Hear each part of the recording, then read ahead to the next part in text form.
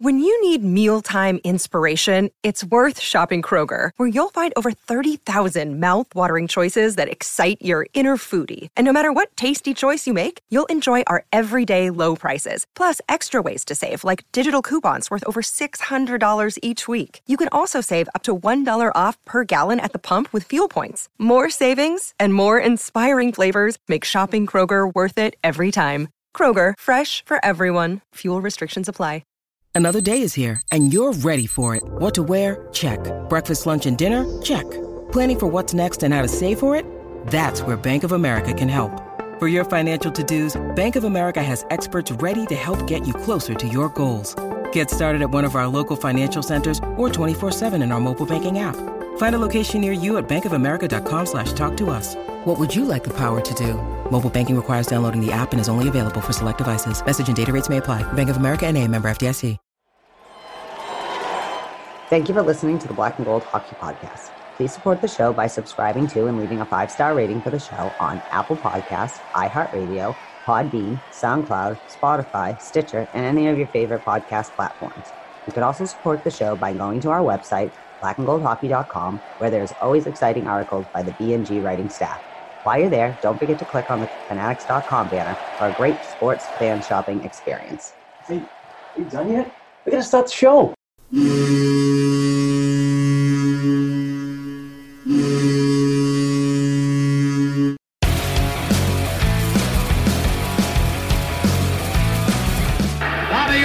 Behind the net to Sanderson, Orr! Bobby Orr! Orr from the Boston Bruins! 30 seconds left in the period. The Bruins are shorthanded. Ray Bourque. Ray Bourque from the face-off circle to the right of Reggie Whitman. Fired it down and Whitmore blew it. Did he ever? To Bergeron on the drive, save, rebound, he's loose, Sagan kicks him loose, Bergeron scores! Patrice Bergeron, with the point of the dagger in their throats, they rip it out of Toronto's hands and kill the beast! The Boston Bruins have won it after being 3 down in the third!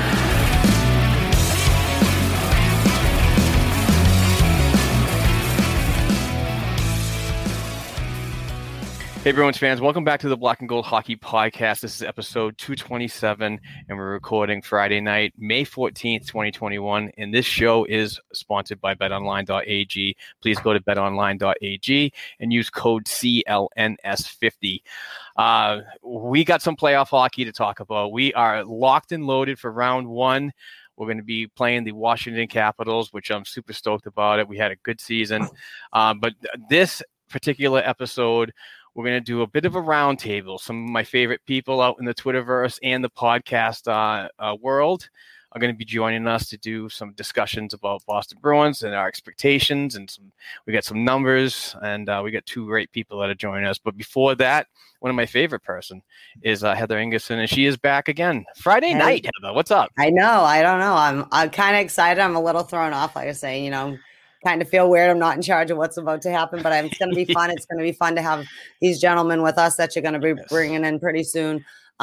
It's great to talk to each other, but it's always fun to talk to other people. And I love these guys. I'm so glad to spend some time face to face and not just, talking in Twitter and doing whatever. So, and in case you're wondering, I poured a pretty heavy Jamie and ginger over here, but nice. I need to chill a little bit before I start drinking that. So I'm going to start with Diet Coke, but we're going to have fun tonight. And how was your week? I just want to say hello. And how was your week? It's good. I'm glad it's over, and I'm glad that we're doing this now, getting shots tomorrow. So I'm not sure how we're going to be feeling on Sunday. So we kind of moved the recording back a day, but it's perfect timing because playoff hockey is tomorrow. And before we get into the playoff talk, I do want to talk about show sponsor betonline.ag. BetOnline.ag has the fastest and easiest ways to bet on all your sports action. Baseball season is in full swing, and you can track all the action at BetOnline.ag. Get all the latest news, odds, and information for your sporting needs, including Major League Baseball, National Basketball Association, the NHL, and all your UFC MMA action. Real-time, updated odds and props on almost anything you can imagine. BetOnline.ag has you covered for all the news, scores, and odds. It's the best way to place your bets, and it's free to sign up. Before the next pitch, head over to betonline.ag on your laptop or mobile device and take advantage of the 50% welcome bonus on your first deposit. Don't sit on the sidelines anymore, folks. Get in on the action, and don't forget to use that promo code CLNS50. That's CLNS50 to receive a 50% welcome bonus on your first deposit. BetOnline.ag, your online sportsbook experts. And we thank BetOnline.ag for their awesome sponsorship, and they've been amazing. They take my money every week, but you know what? I bet responsibly. I don't bet with a ton of stuff that I can't afford. And please, if you do bet, please do it responsibly. Don't do anything crazy. I was thinking about maybe giving it a try. I don't know. I'm usually either really right or really wrong, and I don't know which way it'll go. So maybe the second round. I don't know. If you want to get into horse racing, start tomorrow. Yeah, I still got time. Tomorrow's another day. All right. So this is going to be a different episode. Like I said, we do have a round table. So it's basically agenda free. We're just going to get together with some podcasters and some friends of ours and just talk about the Bruins and what's going on. So I'm going to bring them in, and we're not going to waste any more time because these guys are really good, and I don't want to waste their time. So, and I said that already, nervous wreck. But first and foremost is from the Dump and Change Hockey Podcast, Mr. Downtown Boosie. Nick Boosie, what's up, my friend? How's it going? Yes, sir. Thanks for having me, guys. Happy to be here. Just excited to talk some playoff hockey with you guys and shoot the shit for a little bit and have some drinks. Yeah, you've had I've been on your podcast, and it's really cool to have you aboard ours now. So nice little podcast family we got going on here, and hope we can do some some more cross interviews and so on to promote and blah blah blah. So glad to have you here. I was thinking once there's some drinks happening, there's probably going to be bad words coming out of both of our mouths because you get potty mouth like me. And so this is definitely a double explicit episode, just letting anybody know. Oh, thank God. This will be edited, right? Maybe a little bit. Just be careful. I don't want to spend a ton of time editing. So. I just mean when we start getting worked up, both of us. Gloves are okay. Anything above that, you're going to have to text me first. I'm going to be a lot more calm this episode, I would imagine, because I'm not dealing with Jared J-Mod this week. So I'm calm, cool, collected. It's a beautiful Friday night, and we're talking Bruins hockey. So I can't be too upset right now. And to round off this round table, what a segue that was to myself, huh? Fucking Apple me, is my friend Brett Howard, and he is a new member to the Black and Gold Productions team on the podcast network. Maybe he does some writing. Who knows? I will probably talk him into it. But he is new to the network, and he runs and hosts the Beehive Pod, which is a great new program. Episode 1 has dropped, and it's on Spotify, soon to be a bunch of other listening platforms. But we're bringing in Brett Howard. Mr. Brett Howard, how's it going, buddy? What's up, guys? How are you, sir? Good. How are you guys doing? Doing good. Glad that you can join us for this roundtable discussion of Boston Bruins hockey, but more particular, the 2021 Stanley Cup playoff hockey. I'm ready to go. Let's get into it. Nice. All right, so let me take a hit of this. All right. Cheers. Let's have some fun, boys. Yeah, absolutely. Cheers it up. It is Friday night. So we're just gonna just let it loose and just no agenda, no nothing, just talk. And let's start off with me asking everyone. Heather will go first. We'll just do right around. We'll go Heather, we'll go Busa, and then we'll go Brett.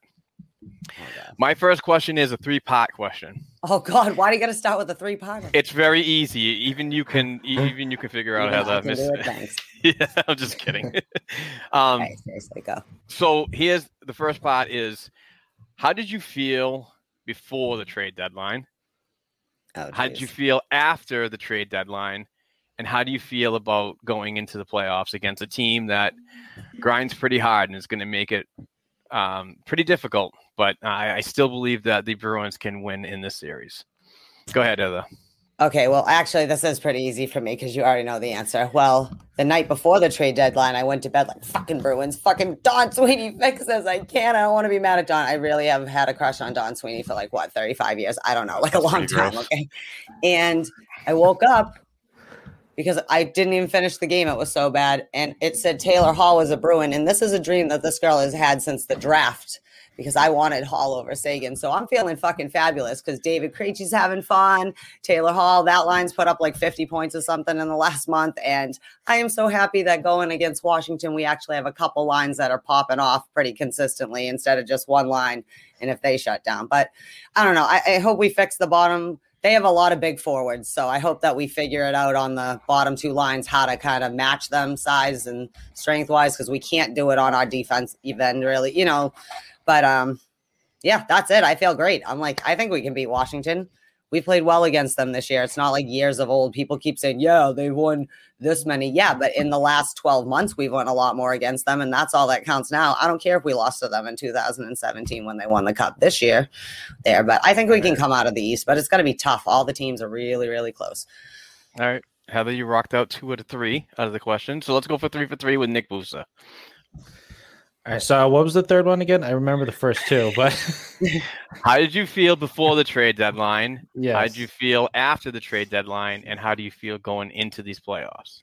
So before the trade deadline, I didn't feel you saw how the team was playing. I didn't feel too positive heading into the trade deadline because you've seen Sweeney just kind of sit on his hands and just not do anything. And you've seen frustrating trade deadlines before, like last season. But like Heather said, we all woke up Monday morning and we saw that Taylor Hall was a Boston Bruin. And I did not think that was going to happen because you saw what Palmieri and Zajac went for, and that was a first-round pick. And I thought for sure that if Taylor Hall was going to get traded, someone was going to have to throw out a first-round pick. And we get to keep our first-round pick. We get Taylor Hall, and on top of that, we get Lazar, and we dump Bjork's contract. And, Lazar and Bjork kind of, trade each other out.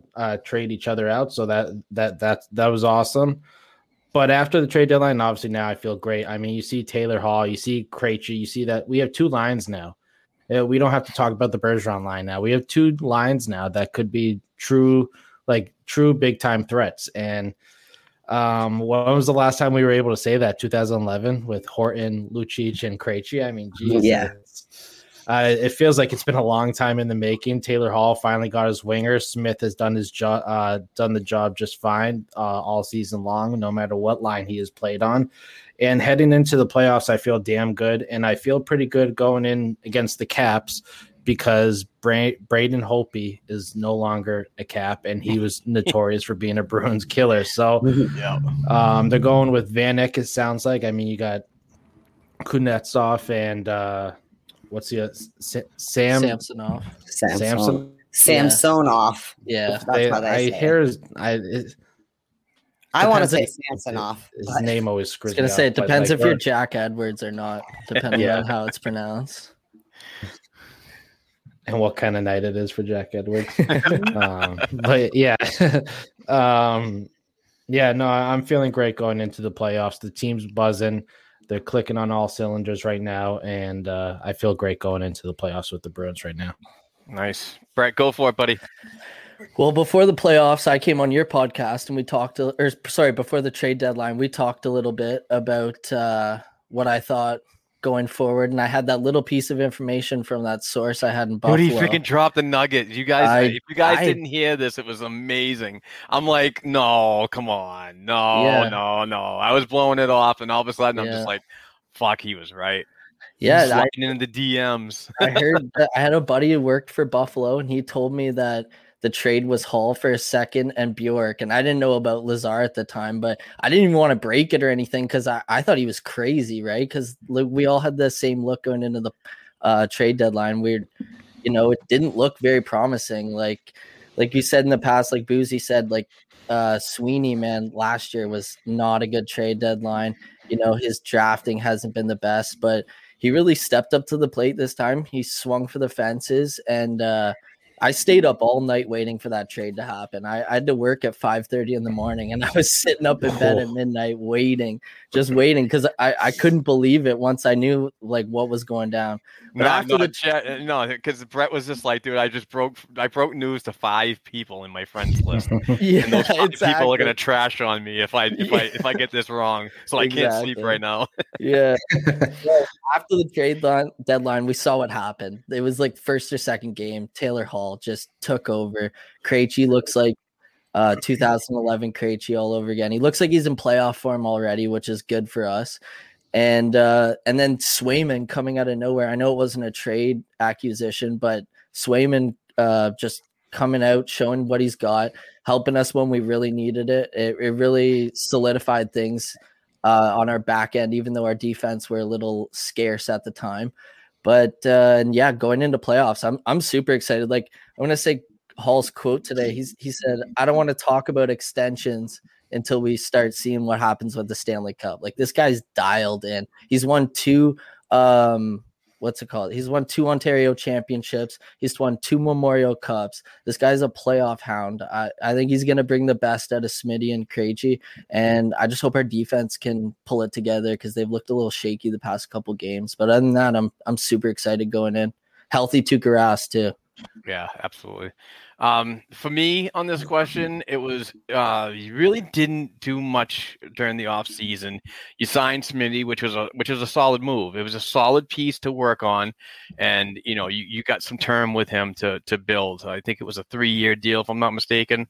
But that was, for me, that was just like, okay, you addressed the right side, a small part of the right side for the next freaking couple of years. So the window is still open. I'm not calling championship with this off-season signing, and what they did last year and so on. And it's just like Boosie said, it was basically just Don Sweeney sitting on his hands the past couple of years with trade deadlines, because we didn't know what we're going to get. Most of the time it's just these minimal plug and plays, just kind of gritty people, but nothing that's like going to blow you away like this. This was the blow away freaking trade. So once you got to see how the chemistry was working against this team and how they just immediately bought in with the addition of Hall and Lazar and even Riley. Riley made a very sneaky impact very early in his Bruins career, shortly just coming here. So, I mean, 3 solid members come to the Boston Bruins right now. They had like under 20 games to get ready, which is like a preseason for the postseason. And just to see Krejci. And this is one of the reasons why. And we were going to have Chris Blackie from the Big Bad Bruins podcast and Full Press Bruins writer on today, but he's actually not feeling good. So shout out, Chris. We hope you feel better, dude. And hopefully we'll have you on soon to do this. But David Krejci is just seems like he's dialed in. Finally has a winger that he can work with consistently, and that's what they're doing. You see in so many different things that he's trying offensively, like the massive amount of toe drags and looks to Hall on the left side are just amazing. He's not even looking to the right anymore. It's like basically nobody there. It's like give me Hall all day long. And he's shooting the puck. Yeah, and he's shooting the puck, absolutely. But moving forward to the postseason, I feel good. I mean, the Boston Bruins have traditionally, I want to say a decade. Let's just say a decade. The Boston Bruins have not played the Washington Capitals very well. Plus or minus on that decade too, by the way. It just seems like every time back in the day, it was just like they're playing Washington and they just get run over or they just don't have it at the end of the game. This year saw something different. It might have been the condensed schedule and so on. Who knows? But seeing this team over and over again. I mean, we went 4-2 against the team, this club, which obviously had struggles in net and other areas, but it was a pretty decent series. For me, what it's going to come down to is how gritty this series is going to be and who can handle it. And hopefully, what Bruce Cassidy said today in one of his press conferences, I think it was the post practice, was that he believes that they're built and ready for this type of series. So I don't know where you guys want to go from here, but that's what I have. They certainly are since the trade deadline, because that, I think you mentioned Riley, and no, is he like, he's not getting the Norris anytime soon, but like he, like you talked about in the offseason, part of why some people are upset about not signing certain players was you didn't sign anybody else really besides Craig Smith, which we all agreed was the only thing that no one was eating each other's faces off about. That's a solid signing. But David Krejci is going to, he looks like he's gone back 10 years in his career. Like he doesn't, like I always say to you, right? He's not as magical as I think he is. He's only a human being. He can only do so much. And I think because he's had to compensate for so long, he hasn't shot as much Boosie and stuff like that. And now he can just, like, he's back to just being David Krejci, and things are good and he's having fun. And that takes the pressure off of the top line too. So when they go dark, like this team's on fire. But I think Lazar's been a good addition. He seems like a Bruin. You know what I mean? I don't remember, a while ago but I think before last year's draft, and it said that there's certain qualities that are just Bruins, right? So like maybe Taylor Hall has always been a Bruin and he's just been wandering around aimlessly for the last 11 years or whatever, trying to find a home, 10 years trying to find a home. But that quality, I think he has that. So he's a good notice to, like you always say, that wakes the other people on the third and fourth lineup like, okay, well, here's a guy that can walk in. Chemistry seems good off the bat, but we're going to need it because not only just injuries potentially or whatever crazy shit that who may pull, that it's going to be a grind to get through this, but we're going to win in 6. So let's do it tomorrow night, starting at 7:15 on NBC. CBC in Canada. Nice. Yeah. There you go. Yeah, Brett's across the border. Good Canadian boy right there. No, there you go. Plug it so everyone knows where to find it in case they're confused. They may get distracted by other playoff games. I don't know. Yeah. One thing you said about Riley, too, that I really agree about, he's a complete player. And that's something the Bruins haven't had on the back end. I know we obviously have McAvoy and Carlo, but from the left-handed shot point of view, Torrey Krug, he's a great player, but he's very offensively, right? Whereas Riley Smith, he can move the puck, but he's very well, like in the corners in his own end, he's coming out with the puck majority of the time, which I really like about him. We haven't had that on the left side for a little while now. Yeah, agreed. Yeah, and the one thing I'm worried about is mostly the left side on the back end with matchups and stuff like that in our own zone. We've seen Riley, like Brett said, he's a complete player. He does a damn good job. He likes to jump up in the play, and he can make plays happen. I'm worried about how Riley and Lazon and Grzelcyk are basically going to get attacked, and what their forecheck's going to look like going in with those guys in the corner. Obviously, they're not all the biggest guys. Lazon's got some size to him, but Lazon, you've seen him be a little bit of a liability at times in his own zone and even in the offensive zone. It looks like it's going to be Lazon and Miller, maybe Lazon and Clifton at times, but it looks like it's going to be Lazon and Miller to start off. I like that pairing to start off, but they're a little bit slow, and that kind of worries me when you got, a speedy team like that, when you can have just Carl Hagelin just friggin' chip it off the boards and beat either of them wide, and just like, scrub players like that. I mean, what is he, bottom 6 for the Capitals right now? Is he doesn't really produce, but he's a speedy guy. He can get in there. He can easily burn Miller, Lazon, stuff like that. I'm excited to see Riley and Carlo because it is seeing Riley and Carlo does bring flashbacks of Krug and Carlo. You see the offensive upside with Riley. That's exciting. He's jumped up in the play plenty of times and he's made plays happen. He's been a little quiet the last few games leading into the playoffs, but I think those two are going to find chemistry. I think they're going to, move the puck just well. And I think those two are going to do well. Grzelcyk and McAvoy, I think they're going to be Grzelcyk and McAvoy. I'm just worried about guys like Tom Wilson and those bigger bodies just taking liberty with the smaller players in the corner and stuff. I mean, you can see he's a skilled player, Wilson, but he gets a little bit hot-headed. The wires cross, and next thing you know, someone's elbowed in the face and down on the ice, and he's throwing his hands up, like wondering. Yeah, and didn't Hathaway get a Bruin last 2 games ago? Yeah, because Tom Wilson had to behave or something like it was. He had done something before the Rangers thing even happened, so he was kind of looking there.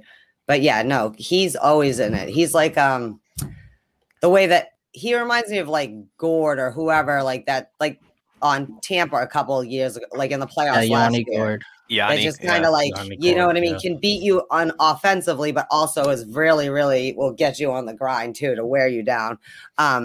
Yeah. So just those players. That's actually a question, boys. Who do you think players, not saying that, I don't mean to say this, Snow and get it, like Heather wants Tom Wilson canceled. I just mean, he's going to be going after certain players. Like you said, those players you send them after certain players to grind them down for a reason. Who do you think, like, is it going to be Grizz? Do you think it, or maybe Lazon only because he has less experience really in like a playoff situation than Grizz? Like, do you know what I mean? Who's a little more mature as a player.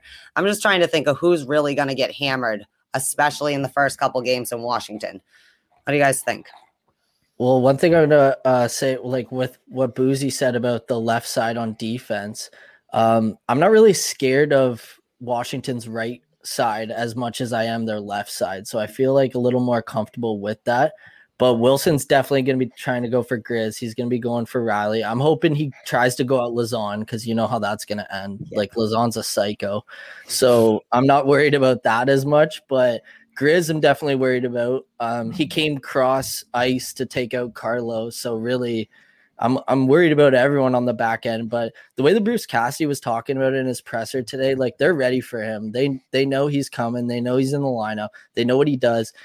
He pretty much said, like, we got a different team than New York, like we loaded up to protect ourselves a year and a half ago or I guess a year and a half ago now by getting Richie. We got Coyle, bigger guy in the middle. So I'm not as worried, but I wouldn't be surprised if he goes at somebody like Hall either, right? Even on forward. So I don't know. The boys just got to keep their head on a swivel. Yeah. No, for sure. And, that's why I like the idea of Miller starting out in the lineup over Clifton, because Miller's going to allow guys to play bigger and better and open up more space for them.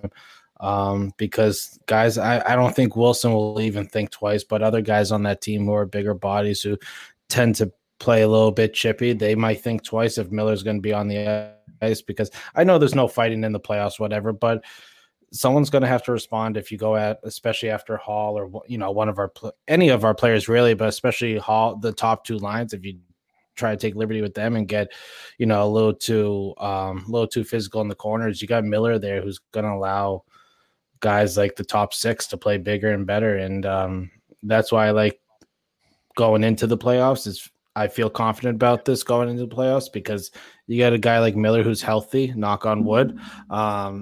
And hopefully we have him for this run because I like his game more than Clifton's. I mean, I like Cliffy hockey at times, but Miller's more of a sound game, and he's more of a physical presence than Clifton. Even though we've seen Clifton lay the body, and I think he's up there on the team with hits. So he did his fair share this year, but I feel better with Miller in the lineup over Clifton. That's one thing I wanted to talk about was the physicality and when the early parts of the lineup being released. I mean, you didn't have Trent Frederick in there, who we all know is a presence on its own. That guy's he's a nutbag out there when he can. I know his game has been somewhat toned down a little bit. It wasn't like it was when his first 4 or 5 weeks in the league, where it was just like, oh my God, this guy's awesome. But he's still a good player and so on. I still have a ton of faith in him. But I didn't like the idea that him and Miller were potentially going to be out of the lineup. We found out later today Miller is actually a go for tomorrow. So that's a little bit better. But I still believe that, I mean, and I know that in the past I was against it because I'm just trying to adjust to the league. I'm not saying I don't like fighting or anything like that, but if that's the way the league's going, I have to accustom to it because there's nothing I can do when somebody has a full bore train and they're saying, this is the way we're going. Nobody can change it. So either get on board or die bitching about it for the rest of your life. You know what I'm saying? But now I can actually see what's going on with the physicality in the playoffs. And if you don't have that, and I've been researching more and so on, watching more tape, and I'm like, oh my God, the people I cannot stand that told me in the back are right. So you need that grinding style in the playoffs, and I get it. And I just didn't want to see those two out of the lineup. So if you put Miller in and Frederick out, that's fine. But if you take Miller out, you got to put Frederick in or somebody like that because just for this series, I'm not saying the whole playoffs, just for this particular series, because you know what you have on the other side. Like Heather said, Hathaway is no slouch when it comes to being a pest and doing some dirty shit, along with freaking his buddy Wilson. So, I mean, that's for me. It's just I want to see. I want to buy into what everybody else is seeing. And they said, in 2013 you were soft. In this freaking year you were soft. Against the Blues you were soft.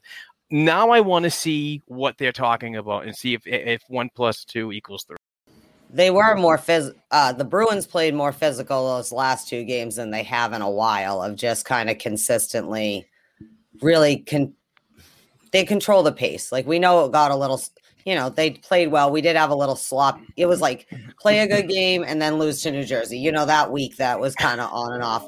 But I thought the last 2 games it was a preview for, like, you got to play Washington, like we talked about last week. Like, this is the warm up to the actual series, because you're playing them. And I think, like you said, Cassie was saying, like, they're more aware of it, and they have to go out there from game 1 though and play like that, because they're going to be in Washington, and Washington, just like Pittsburgh and even the Bruins to a certain extent, once it's the playoffs, they activate and know how to play playoff hockey like that. They're not like floundering around. So we have to, from the get-go though, be physical, so they don't know they can run us. Because if they smell blood, the Capitals all day long are going to beat the hell out of everybody. You know what I mean? They're just going to go out there. But totally agreed. You have to have at least a couple players in there that are willing to go if things do get out of control, and you do have to enforce, quote unquote, a situation.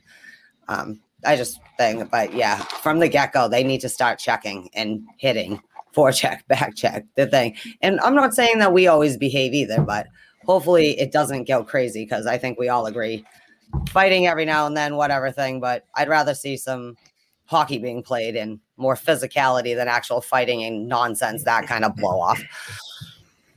True. Yeah. Anybody else? One thing I did have in my notes is, I don't know if you guys want to talk about the matchups just yet, and the advantage of home ice advantage is, how the Caps are going to play with their home ice advantage versus the Bruins. We've seen Cassidy be pretty smart about it, but the Bruins are pretty good on the road as well. I mean, they seem to hold their end just fine.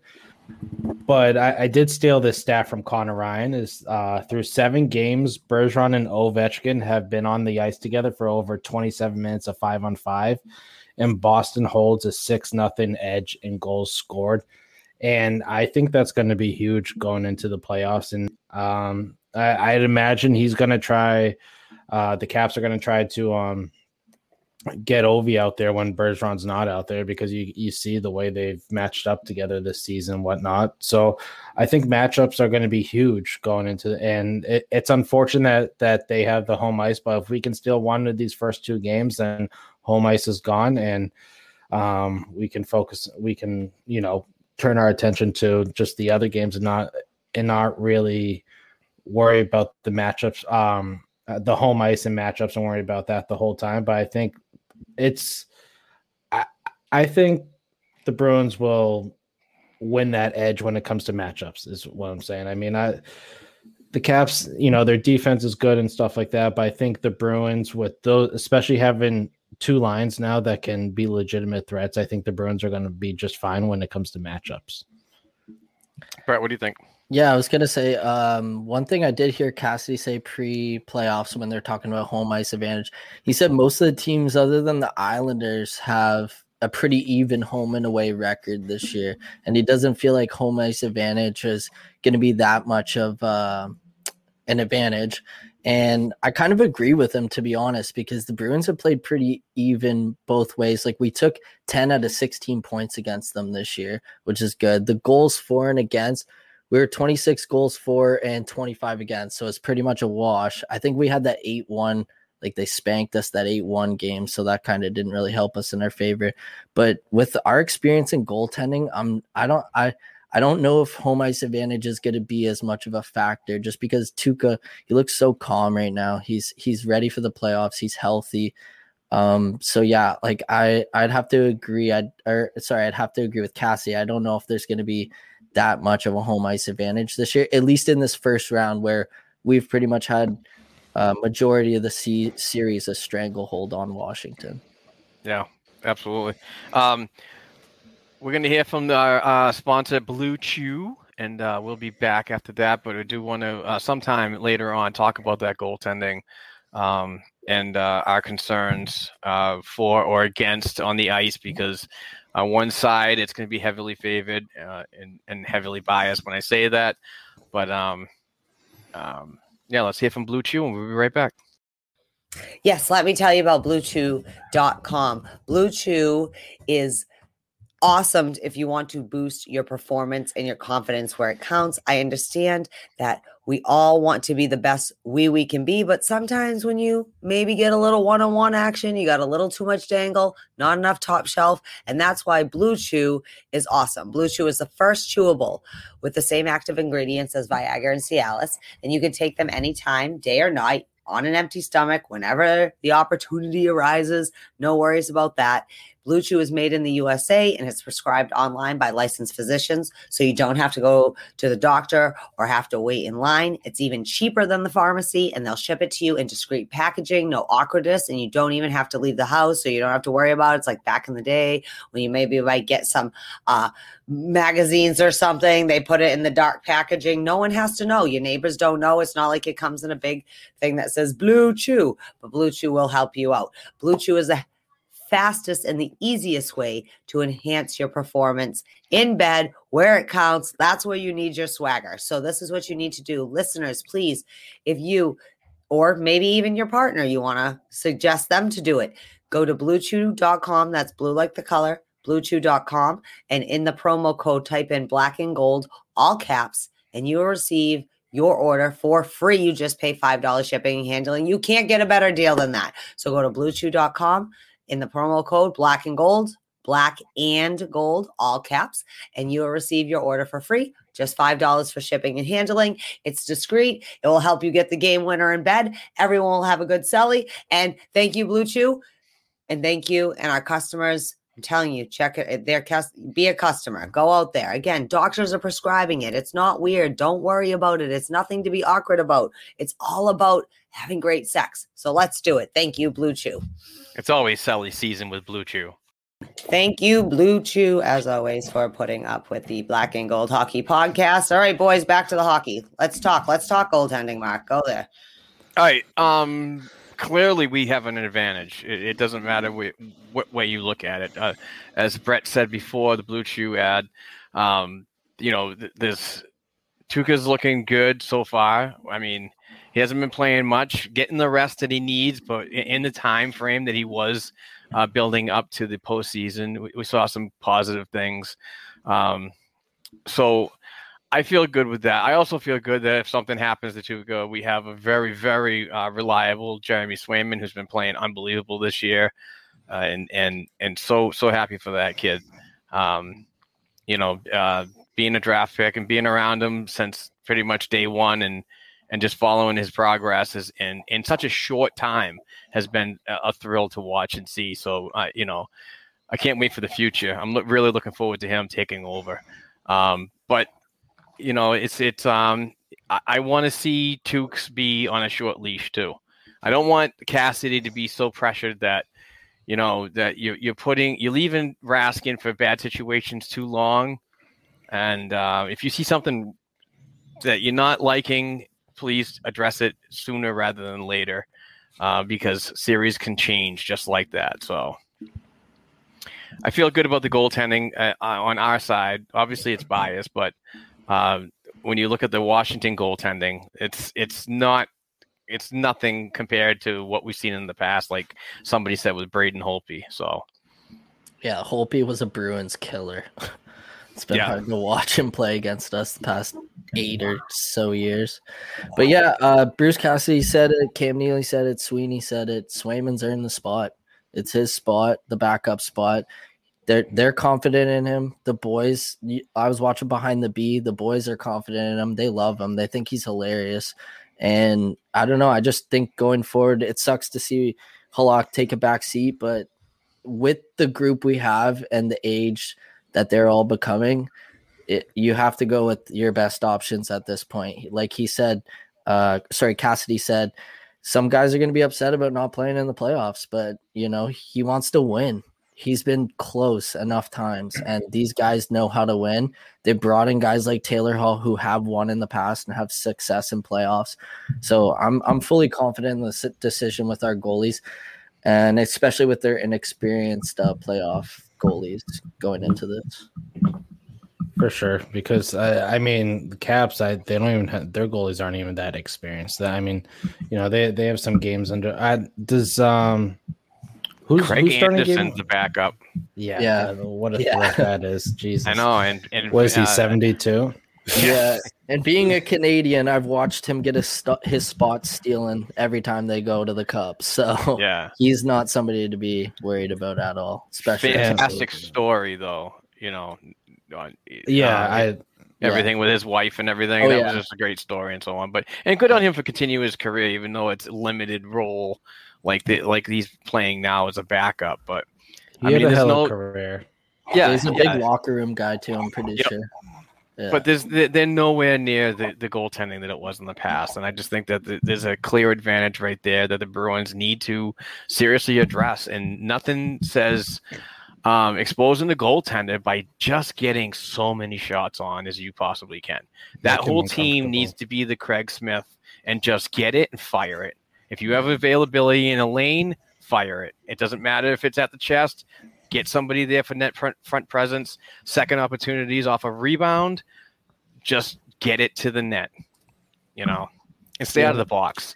Stay out of the box. Yeah. We also need guys to pick up Smitty's lunch pail attitude going into this playoffs. Like you said, he just shoots the puck. He's there to work. That's what I love about the guy, because before him, how many times have we been clawing our eyes out waiting for the Bruins to shoot the puck, right? Yeah. And that's what I'm excited about, the fourth line. DeBrusk, Lazar, and Wags. That's a line that needs to fire the puck at will. I mean, you've seen DeBrusk has a good shot. I don't always agree with his, when he decides to shoot the puck and stuff like that. And you see pretty often his shots get blocked, and that's pretty frustrating. But if he can find a shooting lane and get that puck on net, and you got guys like Lazar and Wags just coming at the goalie, making him as comfortable as possible, making him work, tiring him out, then it could be a long series for the Capitals, because that's where the bottom six, one of those two lines have to pop, and not even on the score sheet. They just have to do something. I mean, it looks like Richie and Coyle are going to be on the wing, and those are big bodies on the boards, and they got to play big, and they also got to fire pucks on net, because we've seen what Corrali can do on the forecheck. He can wreak havoc for the other team, but we do at the same time have to see pucks on net. And you've seen guys like Coyle be reluctant to shoot before, and I just want a different mentality going into this series. Is you don't know a certain amount about this goalie heading in, but you don't know enough. You haven't playoffs. It's different. It's just a whole different season. We don't know what, and the Caps don't even know what they're going to get out of their goaltending, and that's why I think for the bottom six, it's important for them to make their goalie as uncomfortable as possible, pucks on net, and just drive the net. Especially, I mean, you've seen Coyle be able to drive the net before and make scoring chances for himself. So I like to see that out of Coyle, and I like to see it out of the whole bottom six, to be honest. One thing I noticed with Vanacek is once you start moving him side to side, he has a hard time figuring out where the net is behind him. Like, I think Marshy's undressed him like 3 or 4 times this year. There was that one goal in the penalty kill where he just the big toe drag through the face-off circles and just threw it in backhand. It almost looked like Vanacek didn't even know where the net was at that point. I do that all the time. but basically, I'm just falling over. That's just momentum, yeah. I would like to see our defense stand up a little more when we're in the offensive zone. I feel like we spend a lot of time. Now, it's one thing to get beat, like you said, someone banks it off the board or something beats you back. But like just the idea of, okay, I guess I'm going to skate back. Like that's part of, I think, this toughness and standing up. Like, because when we get in the offensive zone and we can keep control of it, like it'll eventually happen, just because they will keep firing it, pass it till it finally happens. But if we only have it in there for like 5 seconds and then you turn it over, you make an effort at least, please, at least to try and knock it down or keep it for it or not bring it all the way back if you're going to, it's just a little clear out, maybe get back in. That is one thing that I would like to see a little more of that. I need you to play that goes along with the all 60 minutes, right? Not 40, not the first 20, the last 20, like all 60 minutes. Because if they do that, they can definitely beat this team. Like Nick was saying, you don't need to worry about the matchups as much, whether you're home or away, however they line up. And I am a little concerned. I do like how the third and fourth lines look like they're going to probably be how they're rolling out. But everyone on those lines, with the exception of probably maybe Nick Ritchie, have been so inconsistent this year. They're either like a ghost and you barely know they're out there. And I've said this before, like all of them could get benched at this point. So I hope that they figure it out, because if they do, they have plenty of talent, like you said, to just keep firing the pucks in, at least make it hard, at least make it 45 seconds of just like, can't get my breath, like you said, I don't know where my net is, and it'll happen if they can do that. I was just thinking that. Sorry. I need battle, you to a little more. Yeah, the battle needs to be there. That's one thing. For me, it's not even about goaltending, and I'm not even sure. I mean, defense wins championships. I get that and so on. But for me, this particular series, if you own the neutral zone on and off the puck, I think that you're going to command this series. Whoever can do that will really own this going through. I'm saying 6. It's going to be tough, but still, Bruins in 6. But on the puck, I really want to see the defense get more involved. I want to see more give and goes. If you have the gumption to get through that neutral zone, cross the line, somebody's ahead or with you, dump it off. Dump it in deep. Let's get some more action going. Like you said, Brett, get the goaltender moving back side to side more often because he doesn't know where he is. Take advantage of that. Stop moving the puck at a rapid rate and when you're crossing that blue line. And the other thing is off the puck, they're going to come at you hard. It's a very offensive type of game. Laviolette plays that. He's done that in Carolina. He did it in Philly.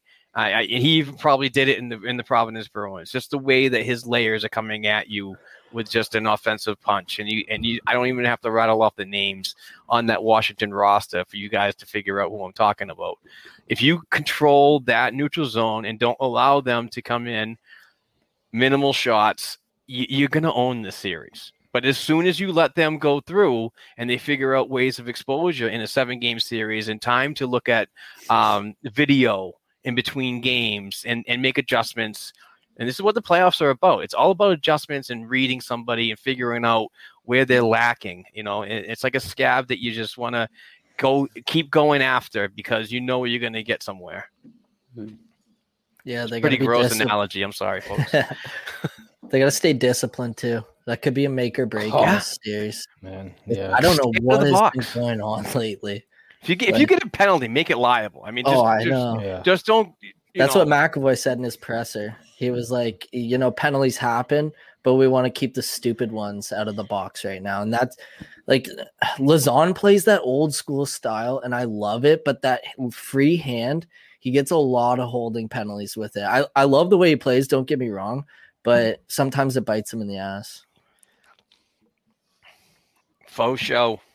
Yeah, I mean, granted, the oh, sorry, Mark. You can go. No, it's no problem. Go ahead. So the Bruins did lead the 2021 season in minor penalties this year. 194 to I think 191. With Tampa was right behind them. The 191. I could be reading this wrong. But they did have a bunch, and it felt like that from the moment the puck dropped game 1. It was just, and granted, they have had a great PK all season long, but the Capitals have had a great power play all season long, and they had a great power play. I believe it was against the Bruins all season long. I think I remember hearing something about that. Yeah, and I thought I heard a stat because what did the Bruins won the series in goals for? What was it, 25 to 26? 26 to 25? Yeah. and I remember hearing something, and I forget where I heard it, but a good percentage came from the power play. They did. Was it 11 or something like that? Yeah, it was 11. a lot, 11 of them, and I'm pretty sure 4 were in that 8-1 game. Yeah, and I'm gonna say that 8-1 game was a wash because you saw our back end and stuff. But yeah, that's a lot, and you got to stay out of the box. And if the Bruins don't, if they're not disciplined, then they have no one to blame but themselves, unless the refs suck. But that's a whole different story. Well, they have goal scorers too, right? Lots of goal scorers on Washington. Mm-hmm. Yeah. Their offense comes in layers, definitely. I mean, Oshie's going to be motivated, but I guess Oshie's availability is in question right now. Huh. I heard about that. Yeah, I saw a quote, and he didn't obviously he beat around the bush with it, but what did he say, like day by day? I forget. Yeah, he's like, my head's in a different place right now. I'm gonna take it day by day or something like that. Yeah. So I didn't even realize this, but I'm looking at an article on BostonBruins.com, the official website of the best team in the NHL, and it's from Eric Russo talking about this postseason. If you look at the postseason history, I didn't know that the last time that these two clubs played was in 2012 in the conference first round, and Washington won 4-3. The one previous to that, 1998. Conference first round, Washington won. 1990, the Prince of Wales Conference, Boston shut them out 4-0. Holy crap! Yeah, because we play the Habs. We play the Leafs every year. Why? And then the Lightning or Columbus. No matter what the seeding is, we line up to each other. Yeah, so this will at least be different. We don't have to worry about a first round Toronto series. I know. Put them in the cup. Man, it's going to be a tough first 2 rounds, though. Holy shit, just to get to those semis. Oh my god, man. Yeah, because you're pretty much guaranteed to see Washington. You're already locked in, and if the Islanders go, then that might be the matchup for the Boston Bruins next. So are we all in agreement that this division beat themselves up the most out of all the other ones? Yeah, they're the most evenly matched. Yeah. Just beat the crap. I mean, you saw at the beginning of the season, the Canadian division was just absolutely beating the shit out of each other. But that died down pretty quickly. Yeah. Once COVID came through Canada, that kind of slowed down a bit. But it's. I mean, this division, man, they really wore themselves down. It was and I'll stand by. It was by far the toughest division in hockey this year. Yeah. I get it. I forget what their division was called. But Florida, Mutual East Division, the Florida Central. One. Central was the Central. It must have been the Central. Yeah, because West was the Colorado division. Okay, yeah. So Hurricanes, Panthers, Lightning, and who's that fourth team? Nashville. Ended up being Nashville. Yeah, the Predators. They caught fire, but I mean, those top 3 teams, those were really the only 3 teams to worry about all season long. And I mean, Dallas was out of it before they even. Yeah, and they didn't have Sagan all season long, and he came back for a game or 2, so they were missing their best player from the get-go, and it's just that. I mean, I get it. They've racked up a lot of points this season. Their teams looked good, but whoever comes out of that division, I mean, hopefully it's not Tampa. I don't want to see them, but I'm not like if Hurricanes come out on top, I'm not worried about them. It's not a team that scares me still. I respect what Brindamore's done, but their goaltending, man, it's still in question. Their goaltending doesn't scare me. The division, they've had an easy division all season long, and for the first half of the season, Nashville's complete dog shit. So it's an automatic win for most teams, and obviously they got their shit together and they start putting up points, but it's whoever comes out on top there. Maybe Tampa scares me a little bit because you could have Stamkos back by then, because it sounds like Kucherov's about to come back, right? Yeah, and they're rolling out there. Of course. No, they're both going to be ready for game. Yeah, they'll both for be ready game one. Yeah, the Yeah. NHL posted it. There's no bullshit. salary cap in the playoffs, so Kucherov's coming back, of course. Yeah. Man, I kind they of secretly hope Florida beats Tampa Bay just for Florida's Yes. own They're a dark self-esteem. horse. And they're Yes. ranked. They are actually Yeah. too. Like Tampa's third, and they're whatever. They're still defending Stanley Cup champions. But I never thought I'd say that. But you know what, Florida Panthers, you deserve and you need this Yeah. win. Yeah. Because That every series is stadium gonna is be open wild. to their exact capacity that shows up anyways, 25% or whatever. At least that's what the Garden is. And Yeah. Tampa could use a little knock down a few pegs, I think, after the last year they've had in sports. And Florida could use the win. So, well, who are you guys taking with the Habs and the Leafs? I want the Leafs. Yeah. Yeah. Yeah, I want I the can't Leafs. cheer for the Habs. I'm not cheering Yeah, I for the can't Habs, either. but I just think it would be funny if after all of this, Toronto still can't get out of the first round. It would Wouldn't that be I would. hilarious? 7 Oh. games. 7 Oh. games. Carey Price shuts them out in the 7th game.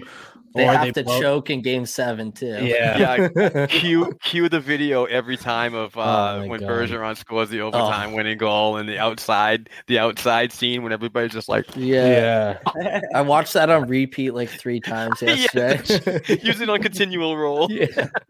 But you know TSN will find an excuse for Yeah. Oh yeah. for the Leafs if they lose or whatever. It's just They've got all the weapons this year, so Yeah, absolutely. no excuses. I mean, they put Yeah. together a pretty good team. They got some veteran leadership, and is Anderson going to be back for game 1?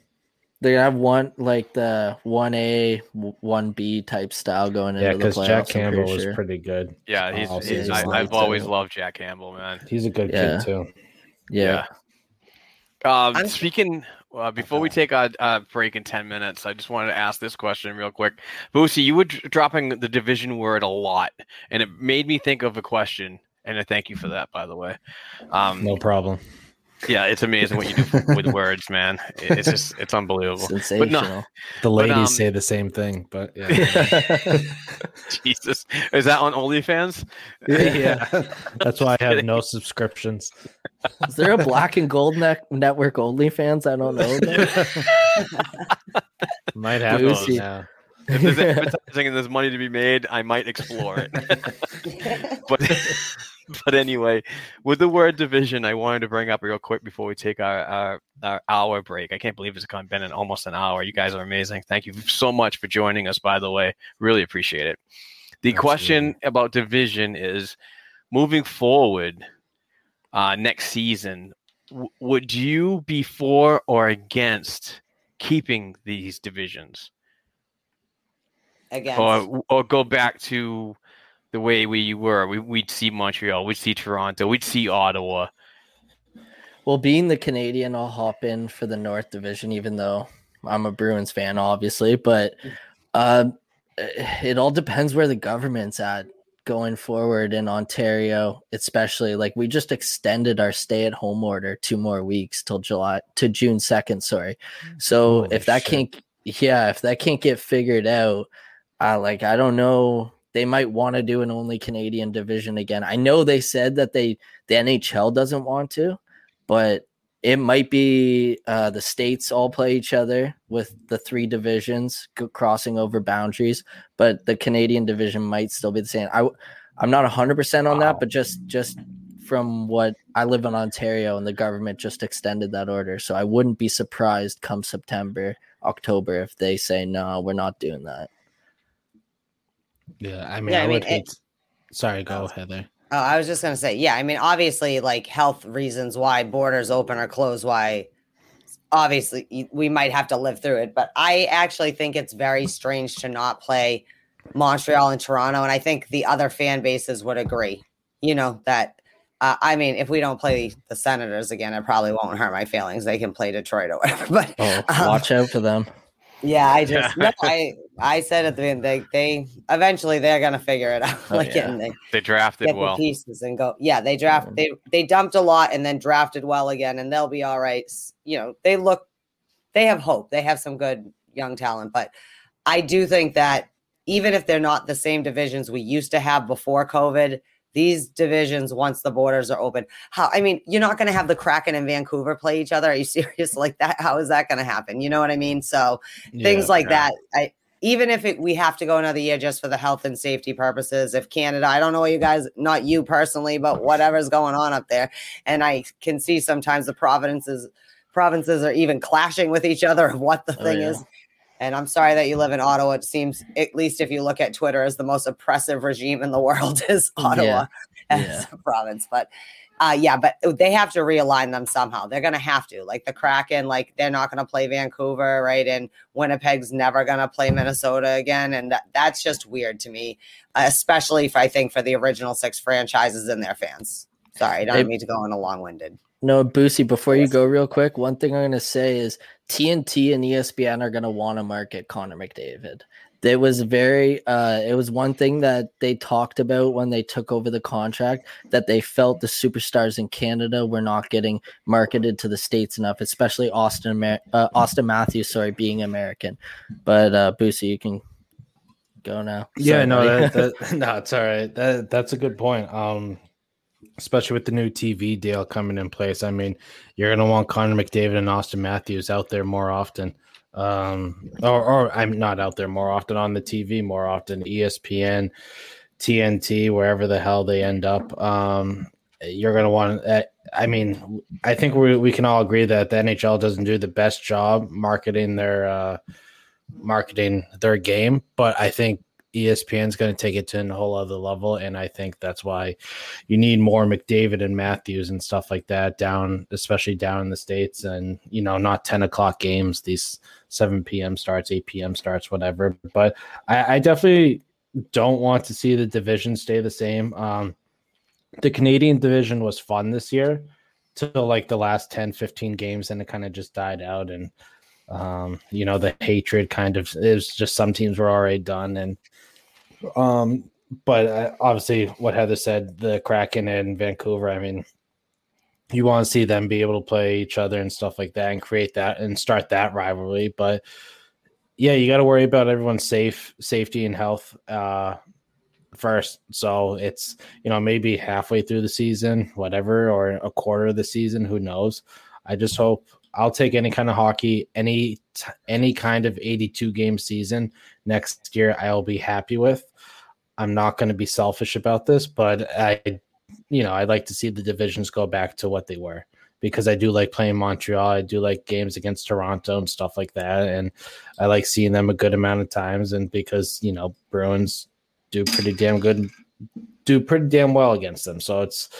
I don't want to see Ovechkin for the rest of his career playing against the Bruins numerous times, and I don't want to. I've had enough of Crosby and Malkin, because you never know with Malkin. Malkin can friggin' tomahawk anyone any second. He'll snap. He's Russian. Can't trust them. So yeah, I can't trust them. Sorry. Yeah, it's that Russian gas. Yeah. No, I'm a huge traditionalist, as everybody knows. I love the history of the game and the original 6 and all that stuff. And yes, I want to see more Montreal, because I love beating them when we have the opportunity to. And Toronto, who can't get out of the first round. And when we're there and impeding that forward progress for the Leafs, it's always great to see. And also the fan meltdown. But you got to think of it as a business too, right? And I'm not saying I want this. So just let's clarify that. What I'm saying is the NHL is probably looking at this and saying, Jesus, did you see all this freaking madness that's going on and how we're doing with ratings and what we could do with a new network and so on and build from there? They might see this as a freaking marketing ploy and run with it. And I wouldn't want to see it, but the reason why it's weird is if you go to an 82 game schedule, you're going to start mixing it up with other teams too and outside your division. You're not automatically going to be locked into playing the 8 teams over and over and over again. Mm-hmm. So you can go on the road and fumble one and have the benefit of what everybody else is doing, but it's not going to impact the season, a regular season, like it did with this condensed 56 gamer when if you went on a 4-game losing streak, you could knock yourself out of the playoffs in some of these divisions other than the Mass Mutual. The Rangers. It's like, it's so tight. There's no give, but that's what it was. But I hope the league doesn't freaking move forward with something like this, but I can could see them doing it because it's just so attractive to see all these awesome teams playing each other. You do bring up a good point, though. There could be a real difference in how I feel about this being the division if we did not have to only play intra-divisional. I think that's part of, I don't like it. It reminds me of too much when we were teenagers, where it's like, I don't like the, I don't think that, on one level, I do think that your division should weigh a little more. I think that's just because I'm a football fan. I don't know. But if we went back to East and Western divisions, I think I could handle us staying in this division. It just would be weird. Like, and maybe it's because I'm an East Coast person, but I just wanted to ask Brett a weird question. If Toronto doesn't get out of the first round of that North, just as the Canadian sitting here, on a scale of 1 to infinity, how big will the meltdown be in the city of Toronto? I live closer to Toronto than Ottawa. Most of my friends are Toronto fans, so I've got the last laugh the past couple of years, but it's definitely gonna be a meltdown. Like I'm not joking you. Between my friends, they're planning the parade. Like I'm not even joking you. Because like the Raptors won 2 years ago, and it was mayhem in downtown Toronto, and they're just they're salivating at the mouth for that, and they truly think they're gonna sweep Montreal. And I don't know if Montreal is gonna be a big test for them, but I wouldn't count Edmonton out of this, man. McDavid is insane right now. Like the most points in a single season is like 230 by Gretzky, and McDavid this year in an 82 game season would have been on pace for like 170 something points. Oof. So it's like that's insane in today's NHL. And one thing I'm going to piggyback off what Mark said, the NHL lost $3.6 billion just in Canada this year from fans not attending. Yep. That's a huge thing going forward that they're going to look at. So, and I saw like the CDC and the NHL got together and talked about how as long as 80% of the team and traveling staff is vaccinated, they're going to start loosening up the restrictions a little bit. Like in Ontario, like I just said, we're still in a stay-at-home order. So it's like we're not even anywhere close to that. So the fans have to get back in the stands, as well as I want to play. I want to drive to Toronto or Ottawa and see Boston. I would love to go down to Boston, but it's not an easy 2-hour drive like it is to Ottawa or Toronto, right? So the fans need it, but I definitely want to see the divisions go back as well. It's only 10 hours. It's not that bad. I drove down for the Cup parade in 2011 and drove home the next night. So nice. Let's get BNG group tickets for next season, and if everyone gets their shots, we'll meet up and have a little dinner and a little. That's a night I'm staying in Boston. So if there's a hotel right next door, I'm staying there. Well, there's not one right next door, but there is one right if we want to walk towards Government Center. Which who doesn't want to get drunk when we're around Boston? That's what you do. You bar home. We'll hop our way to the Garden and hop our way back to the hotel. Yeah, crawl our way back. Eat breakfast, and bye, everyone, go home. The pub crawl, I love it. All right, but another thing that I really love is stuff, and it's Bruins related stuff, and I love buying stuff for everybody like this kick-ass Derek Sanderson hand-signed jersey, and this is from my boy Bruce Sullivan at Boston Sports and Memorabilia. And we're giving this away today. Giving it away today, boys. So if you want to get involved, check it out at patreon.com/Black and Gold Hockey Podcast. Donate $1 per episode. But I love it. Can't wait to give this one away. This is a tough one to freaking just send away, man. So, well, let's hear from Bruce Sullivan because he has fantastic stuff just like this. Hand-signed 8x10s. He's got Andy Moog, I believe, at his private signing right now. Signing some stuff, and I'm going to get an Andy Moog jersey for a future giveaway. But let's hear from Bruce and what he's got to offer this week in his great deals. And we'll be back to talk some more Boston Bruins hockey and playoff stuff, and wherever we go from there is a bit of a mystery from here. So we'll hear from Bruce, and we'll be right back.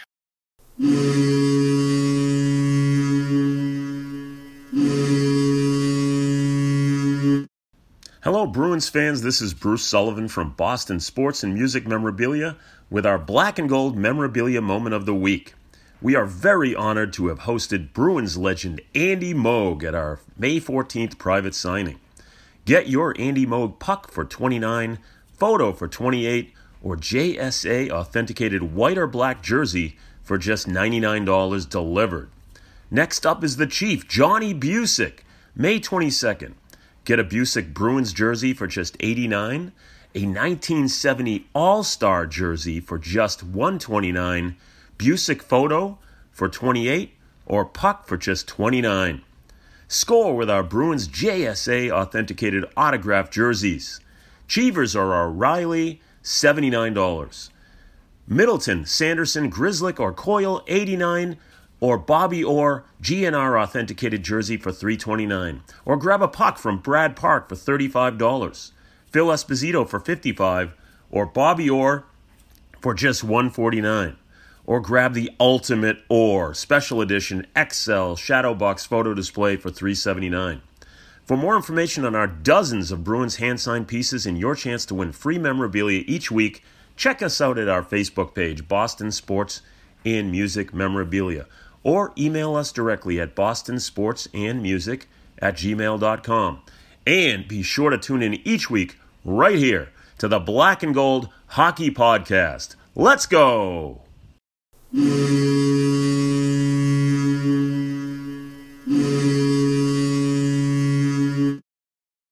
Hey, Bees fans, we're back. We just heard from the awesome Bruce Sullivan and his unbelievable stuff that he has, all hand signed, all fully authenticated, and he ships within days, and it's really good priced. I mean, this was like $100. It's crazy how cheap this stuff is, but we buy it and we give it away. We're giving it away this month, so this today actually. So anyway. Let's get back to the Boston Bruins hockey talk. My boy Brett's got something that he wants to bring up. I think it's something to do with Charlie Coyle, correct? Yeah, Charlie Coyle, is in for game one. That's what Bruce Cassidy said. Unless something happens out of the ordinary, they have him scheduled for game one. And I don't know if we touched on this earlier, but Miller was out of practice today, but he will be in for game one as well. I just want to hear your guys' thoughts on Coyle moving to the wing and how he's played since then. Go ahead, Heather. I prefer Charlie Coyle at center. That being said, this is the best I've seen him play on the right side and not feel like a little of that Charlie Coyle. I understand, especially Mark, people, rightfully skeptical when he first got here. That being said, I feel way more comfortable, and hopefully him and Corrali can spark each other off, because we're gonna need them to get through Washington. So that's just really I'm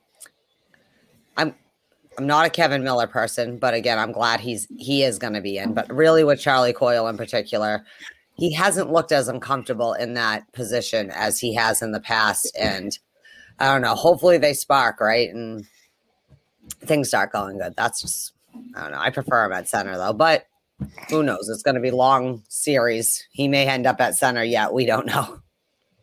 Actually, Bruce Cassidy said that today.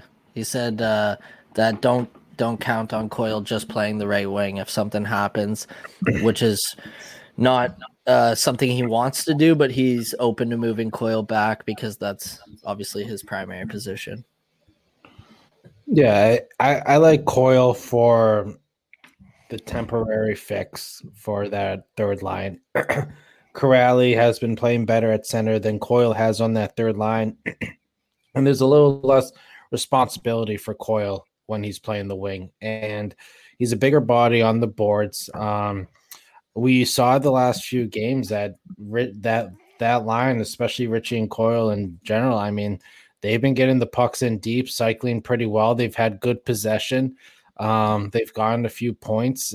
Maybe it's a little bit of a spark that Corrali has needed because he's been pretty inconsistent at times and has disappeared at times on the ice this year. But I'm okay with Coyle. I obviously prefer him at center. But for this series, at least to start off, I'm okay with him on the wing. I'm actually kind of excited to see what that third line can do against a team like the Capitals that play big and heavy at times. When we've seen Richie, I friggin' ate my own shoe this year with Richie. I ate my words hard. I'm still brining, by the way. Yeah. I'm in your club. Corn brine I got going on. I think just about everyone has, but Richie really stuck it to us, and I'm beyond thrilled that he did, and I'm so happy that he shut me up. But he's been able to do it all this year. He's been on the score sheet. He's produced. He's played big. He's played physical.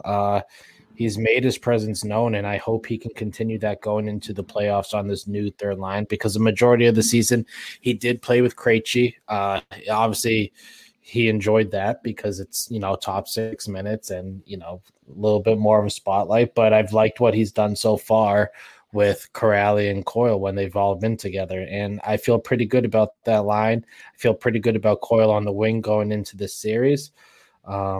Coyle going back to center, maybe we'll worry about it in a few games or next series or so on. But and I already said before that I'm thrilled that Miller's going to at least be in and healthy to start this series, because you need a tough bastard like him heading into this series. When you got those two paired up together, Lauzon and Miller, man, it's, Wilson's not going to play as big. And that's my biggest concern going into this series, is how big is Wilson going to play?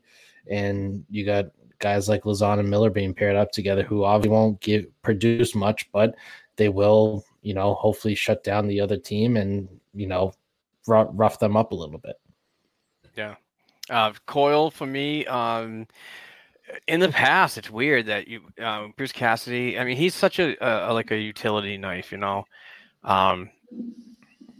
could play the center, you could play the right side. Even though I feel uncomfortable, Bruce sees something in his possession game that he gravitates that to.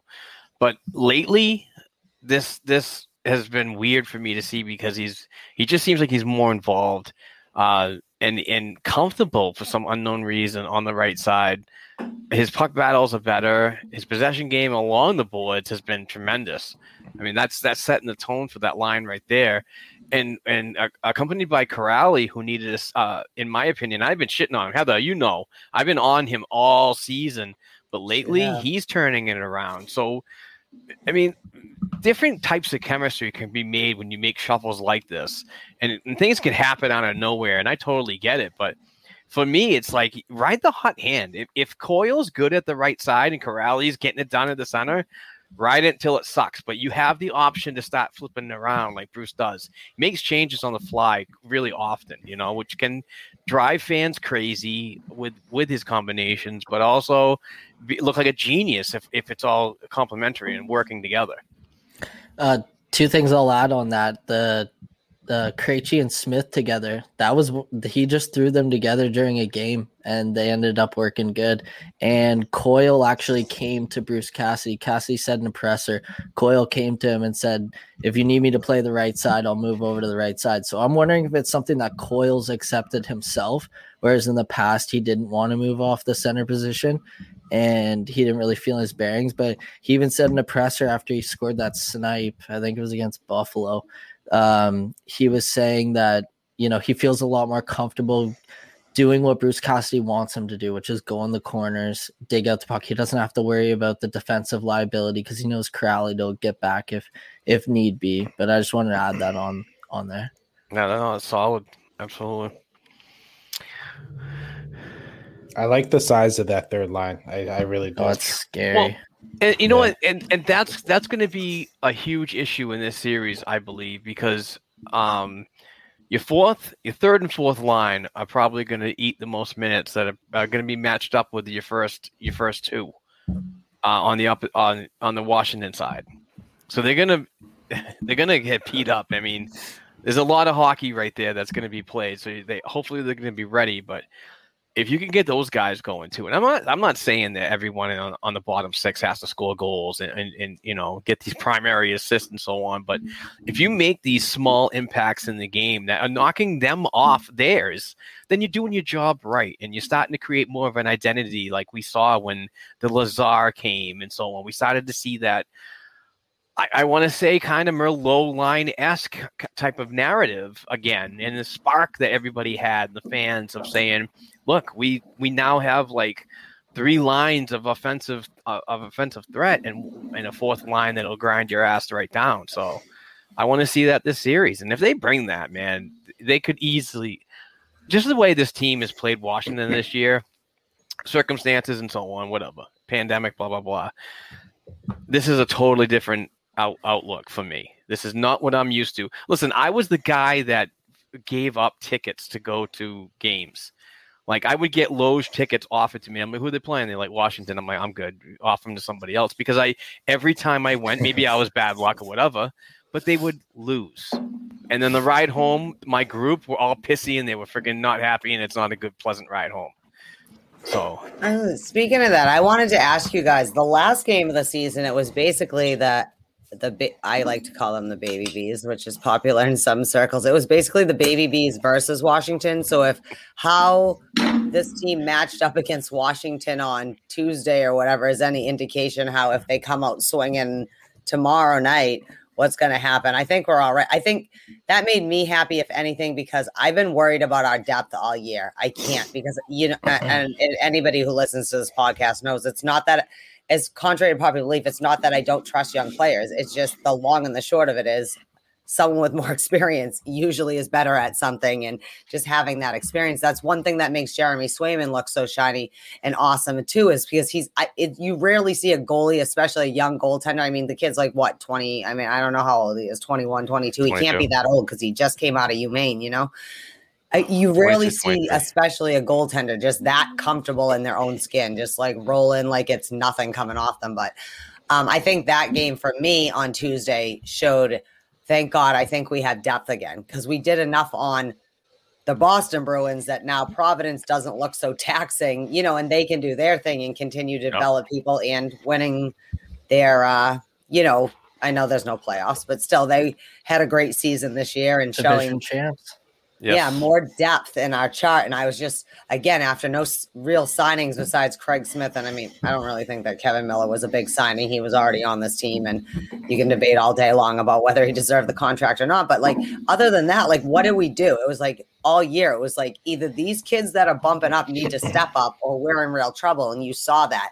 And Sweeney did exactly what he needed to do. He got a winger for Krejci. He got another center to help out on the bottom six. And he got a defenseman to try and shore up a little bit on the left side because of the big gap that was left there in the offseason. And thank freaking God. So how did you guys think about that game? How do you think that some of the kids that played? I mean, our top line was DeBrusque, Wagner, and I don't know. Who was it? Lazar were on top line that night. I thought it was good. I mean, what I got out of it was, if any of this depth has to be called on as the Black Aces, boy, do you feel comfortable with anybody that could fit in. Just, if there was a lot of good things, and that's what happens when you sit a lot of your players that you're going to heavily rely on in the playoffs, and you get them the adequate rest that they need, because it's going to be a series that you're going to grind and so on. So play these kids, but also give them a taste. We might see Cameron Hughes back. He's an RFA. He's at the end of his entry-level deal out of Wisconsin. He played a solid role down in Providence. I thought he had a great game. There's a lot of good. Jack Ashan, a smaller defenseman, I thought he played decent. He's been playing really well in his rookie season with Providence, and so many great freaking things that can But every time we talk about prospect rankings and athletic articles from Lecision and all these other folks, they always have it at the Bruins at mid 20s to the high 30s or low 30s, and that might be right.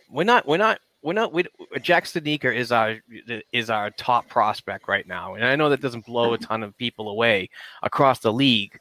But what it does is it brings in a lot of complementary players, your middle depth that you need and you could trust and so on. So I believe in these kids, and if they need to step in, like an Oscar Steen, if Sean Corrali happens to go out, boom, I would put Steen right in his spot every day, any day. And so it's good to freaking see. It's good to see the type of game that they allowed, because the fans can see what's going on down in Providence. Those cheap bastards that don't want to pay the $7 AHL TV shout out to them. But don't complain about the prospects in the pool if you don't want to invest in and check out the product. So, just saying. Yeah, I mean, I enjoyed that game. I liked seeing the prospects, and I liked seeing them hold their own and do, what they did that night.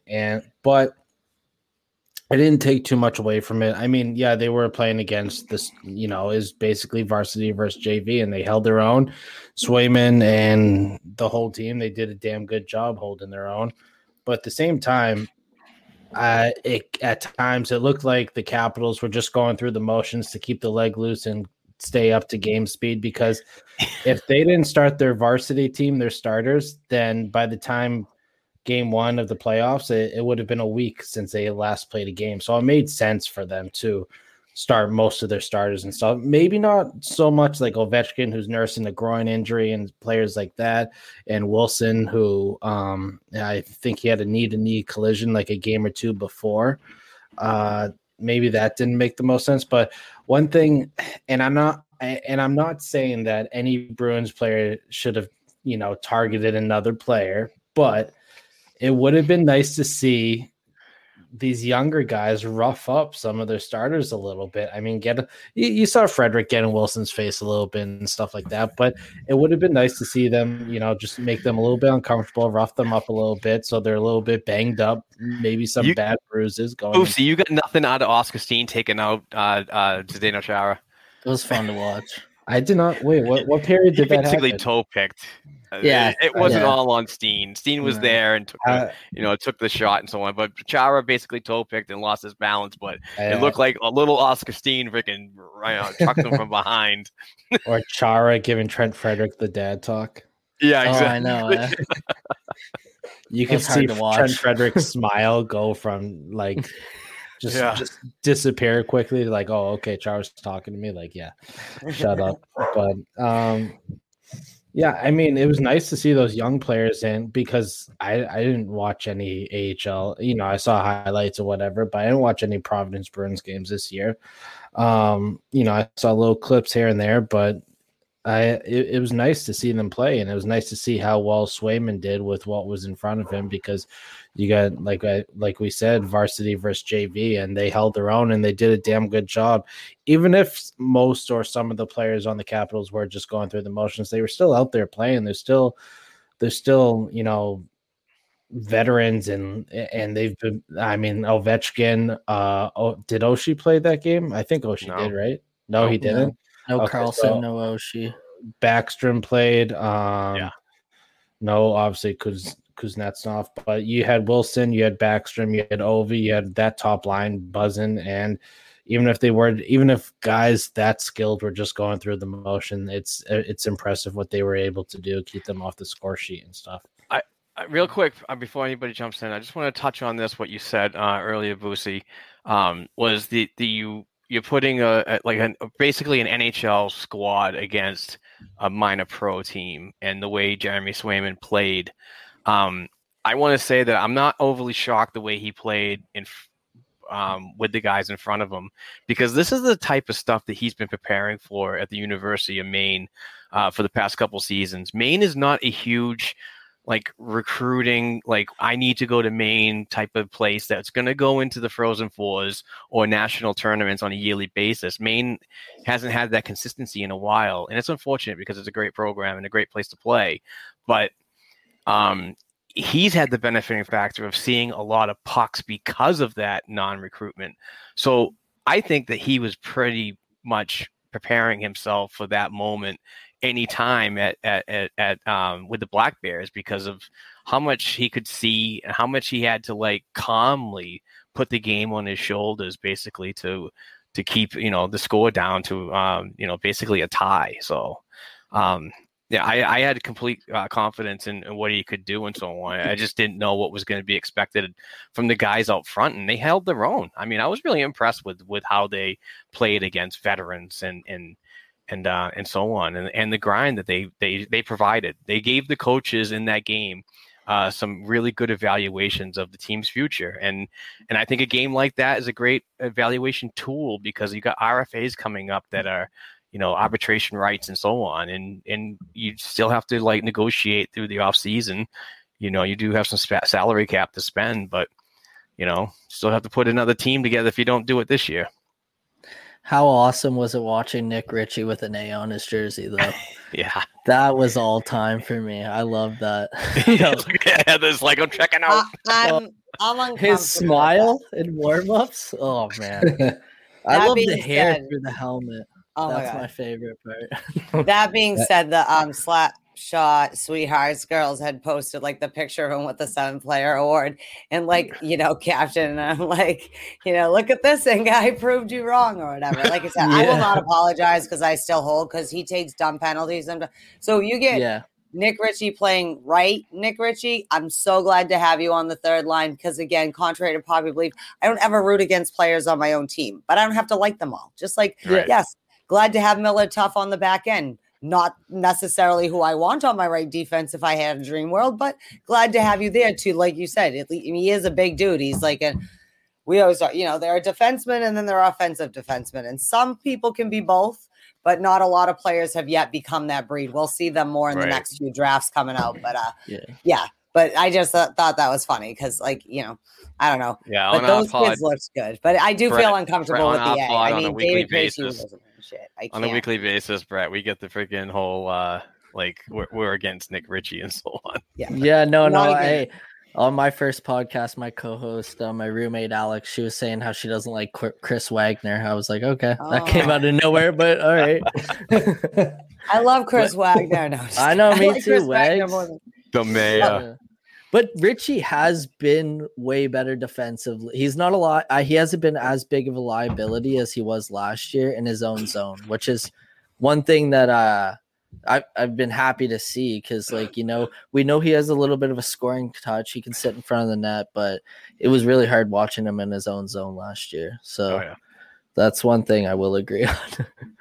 Yeah, one thing I noticed is he's actually moving his feet this year. Obviously the coaches talked to him about, but like I've talked about it just with like casual fans, like my brother himself, who's just like he'll casually watch a Bruins game. He loves the Bruins, but he doesn't dial in too much during the regular season. But one thing we both always said to each other was just Nick, especially last season, and some of the beginning of this season was that Nick Ritchie will just kind of glide around and he won't really move his feet, especially in the neutral zone or in his own zone. And we've seen him just be a little bit more active and alert this year, and that's been encouraging. And he's also produced. So it's, you've gone, and that's why he was well deserved of the 7th player award. I mean, I'm sure it hurt a lot of Bruins fans voting for him for the 7th player award. I mean, this time last year, we all hated Nick Ritchie, I think, and we wanted. I voted for him for the 7th player. I still hate him, but I voted for him for 7th player because, again, by definition, he is the dude that is the 7th player on this team. He's the most improved, right, since last year. And I'm not. Oh, sorry. I'm sorry, Mark. No, I was just gonna say the writing was on the wall for him this summer. He had to buy in, or he wasn't gonna play.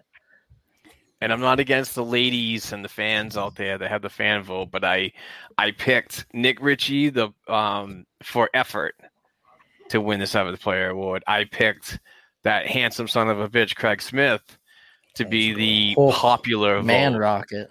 Yes, exactly. He's no Patrick Sharp, but he is a handsome dude. I'm just saying. Right. No, Patrick That's funny. My co-host said the exact same thing. She's like, that guy kind of looks like Craig Smith, but he's way better looking. I was like, whoa. And he has a full tooth. Everyone knows that Henrik Lundqvist and Lundqvist, that was weird. Lundqvist and I'm halfway through that heavily. Sorry. But no. As handsome hockey players go, Craig Smith is a fucking he's beautiful. He's nice to look at. He needs no nice on me, Jesus Christ. But Patrick Sharp is like a supermodel. I'm like, Jesus Christ, how are you that pretty after a career in hockey? Like, you really, even if you've had dental work, what are you? Next step, supermodel. Just kidding. Nice. But one thing I did want to bring up that I just wrote down, it just came to my head, but is Pasternak. He's battled injuries the last few playoffs and stuff like that, but Pastrnak, how is he going to look this year in the playoffs? We've seen teams kind of take liberty with him and attack him and make him uncomfortable. Uncle Leo, Jesus. Who? Uncle Leo, you didn't see that? They played the Islanders on Monday night. That douchebag, Yeah, exactly. He just scored his first goal on like their second last game, I'm pretty sure. Jesus, and he was playing on the first line that night too. Making $4.5 million. Yeah. Yeah, he was put on waivers a few times this season, but yeah, he was. I figured if you can't get on the score sheet, you might as well try to injure the best player. But yeah, how is he going to respond this year in the playoffs? He's starting to look a little bit more healthier. It looks like his hip was maybe starting to bother him a little bit at some point in the season. Obviously, he came back buzzing and he started off hot, but you didn't. At some points in the season, you just didn't see Pastrnak look like Pastrnak, and mostly because we didn't have that second line, and they just had to worry about the first line, and then they would let the bottom nine just go through the motions, basically, other teams. And you saw Pastrnak's getting a little bit more comfortable, looks like a little bit more healthy. That's one thing I'm looking at going into the playoffs, especially a team like this, is how is he gonna, because you got Anthony Mantha on the other team. He's what is he, 6'4", 6'5"? Yeah, he's a big guy. He's not a physical guy by any means like Wilson is, but he's a big boy, and they're going to be matched up quite a bit together. And I know possibly does Mantha play the left side, I believe? I think he plays right. Right. Okay. Yeah, that's why they traded Ovechkin's playing left. Yeah, that's right. Yeah. So, but even so, but still, those are two big wingers, heavy bodies. You see, Ovechkin likes to get physical and stuff. Maybe not so much this first round if he's truly nursing a groin injury. But how's Pastrnak going to respond this playoff series, this playoffs in general? Because we've seen him go silent at times, and we don't know if it was because of injuries or whatnot. But obviously, I think last year was because of an injury, I believe. And you saw in the Stanley Cup Finals 2 years ago that he was, I think he something was wrong with his wrist. I think it's his thumb. I think his thumb. Yeah, that's right. The thumb. He had surgery on. So he fell drunk. Yeah, I was going to say a little too much. Team party. That's foreshadowing me 3 hours from now. Yes. Yeah, I'll be there. But yeah, I want to see how Pastrnak's going to respond this postseason. He put up some points towards the end of the season, but I want to see Pastrnak get hot. I want to see that first line get hot. But I'm not concerned at all with Marshy and Bergy, but I do want to see how Pastrnak's going to play this postseason, especially this first round. Well, one thing, like when Pastrnak was on Spit and Chicklets, he was talking about how with the hip surgery, he didn't get to do his full training camp this year because they asked him like, oh, what happened the year before? The fact that, you put up so many goals, what did you change? And he was saying, I haven't changed my training since this year when I had the surgery and I didn't get to have the training I wanted to have. So that made me feel better about the future of Pastrnak. And knowing that he still wants to push and be that better guy. And maybe this offseason and the weird year we've had has been something that's held him back a bit. But I've noticed it as well, too. Like, I miss watching him score, man. It's so infectious. His smile, like they said at the All-Star game last year, he's one of the most marketable players in the NHL. Like Lake Tahoe, he comes out with the Randy shades on, like looking good. He's got his mojo back. I've noticed him and Krejci joking around a little more in the pregame videos and stuff when he was copycatting them. Yeah, he's copycatting them. He's got a new one. Yeah, so that makes me feel better because it looked like he wasn't having fun playing hockey. And Jake DeBrusk said the same thing a couple days ago. It's not fun, when you're struggling. And it sucks for these young guys in this year who Pastrnak, DeBrusk, those types of guys, they're boys, right? They're locker room guys. They like going and hanging out with the guys, and that's something they can't do this year. Bergeron touched on it a little bit at his end of the season presser, saying at least this year feels a little more normal than last year. And I don't know. I just hope we see the Pastrnak from like the Toronto series and like the Columbus series, the guys who's just filling the puck in the back of the net. What are you thinking, Heather? Yeah, I think that what I've liked about David Pastrnak is a lot of times if he's not scoring goals, he kind of goes invisible and you have a hard time seeing him, but he's been doing a lot of things, and maybe it's just age, you know what I mean? Because now, he's 24, he's starting to hit a sweet spot, but he's been doing a lot of those things that we wish he would have done besides be a goal scorer pretty consistently. And even when he hasn't been scoring goals lately, he's got a lot of assists, but he feels more comfortable. He's doing more off the play. You know what I mean? He seems like he's made a decision to kind of expand his own role of, even though we might have all had expectations for him to be a more complete player. But I do think the biggest thing with Pasta is he's awesome. Like, he should have a reality TV show. Let's just mic him up all the time. I say this to Mark all the time, right? He's just a kid that didn't grow up with money, that, his dad had, like, he's someone who loves hockey. And even if they didn't give him $6 million a year to show up, like right now he'd be like, okay, my next contract, I'll take $2 million. If that means that Taylor Hall can stay, what's up, guys? Like, that's him. Like, he's so grateful for what he has, and he plays that way. But I'm glad that you haven't seen him disappear, even though maybe he's been shooting and it's not working out for him. And no one goes over the crossbar quite the way that David Pastrnak does. But well, that's one of the things I wanted to touch on. One of the things I wanted to touch on was the shooting. And I think that the hip might be hindering him a little bit. You said that on my live stream. Yeah. His hip just looks like his in the rotation of that one timer and so on, and he shoots like a ball hockey player. And it's been well documented that that he wants to like shoot a Milek, which is basically off of the freaking toe or the tip. Yeah. So same thing Austin Matthews do. They do that new like snapshot where they curl it back and they whip it at the net. Yes. Yeah. So, I mean, hopefully it's okay. Hip injuries are tough because I always use Wayne Simmons as an example, but I know that Wayne Simmons wasn't a one-time setup guy like Pasternak's role. The thing with Pastrnak is he's more like that Ovechkin type. Like, I'm in my office, this is where I'm shooting.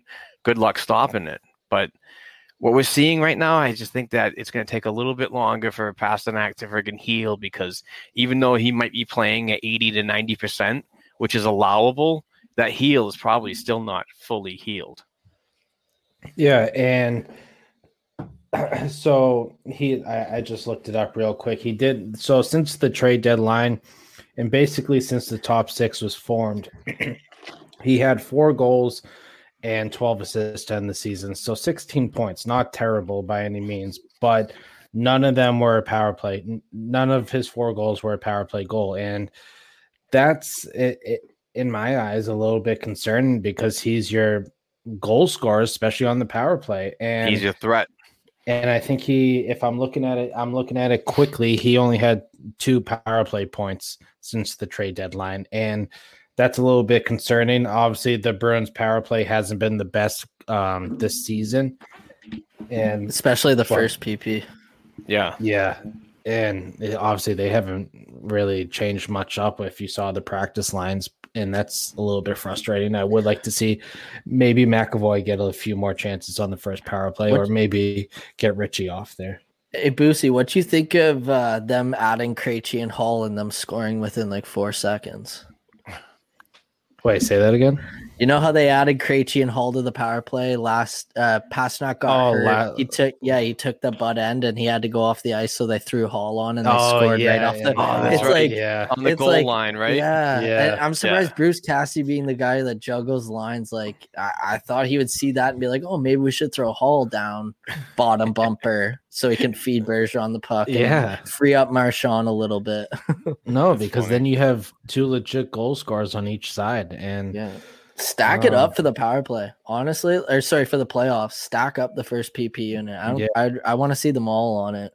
I mean, this is why you brought Hall in, right? I mean, he's a guy who he has playmaking ability, but obviously he can shoot. I mean, I think one of his his back skate was like on the goal line when from where he shot that puck, and I don't know if it necessarily meant to go to him or not. I don't care, but the fact that he was able to. The puck found him somehow, and the fact that he was able to capitalize on that was awesome. And I mean, I get it. Marshy's obviously Marshy's Marshy, and you love him on the first power play unit. But I wouldn't mind seeing Marshy a little bit, maybe not necessarily on the point, but play a little bit higher up and have Hall and Pasternak basically ready for the 1T on each side, because Hall has an impressive shot, and he has a little bit more torque on that shot, and Marshy, I think Marshy's more capable of making plays happen than Hall is, even though Hall is quite the playmaker himself. But Marshy's Marshy, and I would love to see that. Leave Bergeron on the bumper, and maybe have McAvoy and Marshy on. That's what I was gonna say. Up top. Top, because I love Grizzly, but I don't think he's power play material. If McAvoy is going to be your number one guy and eventually you're going to pay him like that, then you got to give him power play minutes and see what he's capable of doing. I think he's capable of doing more and just as much as Grizzly, if anything.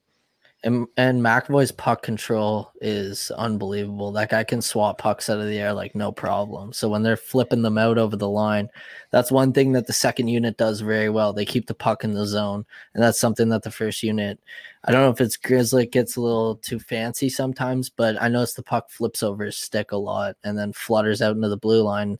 That's a big 20 seconds regrouping, going back out there to get back in. And then, guys are heads to the ceiling. You get the whole look back, skate back up. It kind of loses momentum, right? Yeah, I agree. I was gonna say the power play, just while we're talking about, that is one area of concern I really have.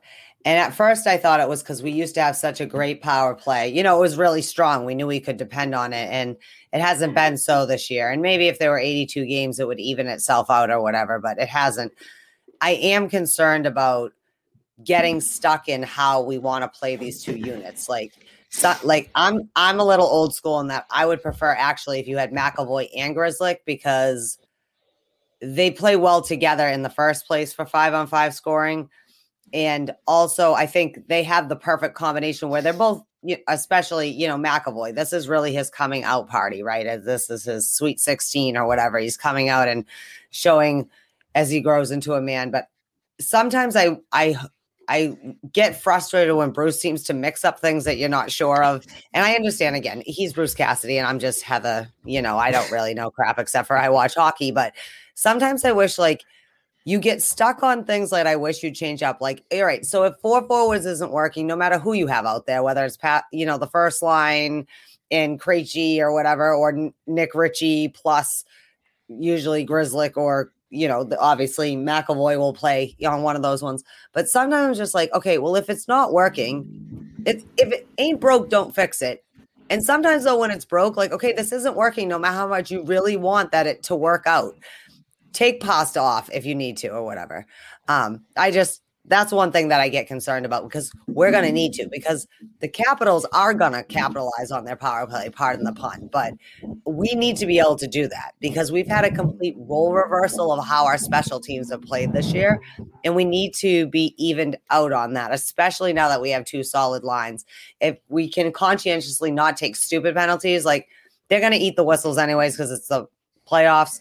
But if we don't take stupid penalties, we'll be all right on that. But just mix it up sometimes, Cassie. You mix it up on shit that I want you to not sometimes. And then when it comes to a power play, that's how you're going to beat Washington. It's going to be who's the best all around team. And we have all the makings to be the better all around team. And I just hope Bruce doesn't sometimes he makes panicky moves, I think, just because he is trying to make something happen. He is so smart and he can see it, but he doesn't necessarily choose how to execute even what he's thinking in his own head. Not to swipe you, Bruce Cassidy. I'm all in on you can beat the Capitals. The lineup.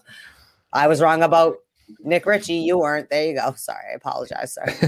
That's all right. One stat that I did see today is every single 5-on-3 that Washington had against us this year, they scored on. So that's one thing. I know it's not something you practice a lot, 5-on-3s, because it's not a whole lot of times you're getting penalties when you already have a penalty. They might be doing it this series. Exactly. So no 5-on-3s, please. Exactly. All right. Well, we are approaching an hour, so we're probably just going to end it right here. I want to thank Brett Howard for stopping in. He is from the Beehive podcast. Oh, one more thing. Please. Sorry, Okay. before we end. I can't believe we haven't really mentioned him yet. Chara. Shit, that's right. God. All right. I thought we were going to do without this. We got 9 minutes. I want to. What I want to see, like, I'm not looking at it as Charles, the former Bruins captain, whatever. I'm not looking at it as like that. One thing I did want to note heading into this, because Chara does play a good amount of PK minutes, is I want Chara to get abused in the corners. I want them to take advantage of Chara in the corners, because you've seen it. Like we saw it last year. In the last few years, he has slowed down in the second half of the season, playoffs and stuff like that. And it sucks to see. It won't suck to see this playoff series, but I do want to see the Bruins take advantage of that. And that's when the home ice kind of comes in effect, because you can get the last line change. And I want to see Cassidy take advantage of that. And if you see if you see Chara out there, I want to see him put one of those top six out there and have Hall or have any of those wingers just in the corner, just abuse the shit out of him. A guy who's like physical and fast like Hall is. I want to see that, because, you know, Chara knows the other tendencies of Pasta and Marshy, but Smith and Hall, he doesn't really know their tendencies too well. But I do want to see players like that take advantage of Chara. Yeah. Well, Neely was joking about with the Boston reporter in his presser about the code words that they have, and that Chara is going to know the code words. Yeah. But they also know Chara's tendencies, just like Boosie said, right? Like they need a guy like Smith to go in there, grab his lunch pail, and just go to work and get the puck every single time. Because we've seen him exploited in the past by fast, small guys. We just have to do that ourselves. And I think that second line is going to really capitalize, especially with Krejci playing with Chara for so long.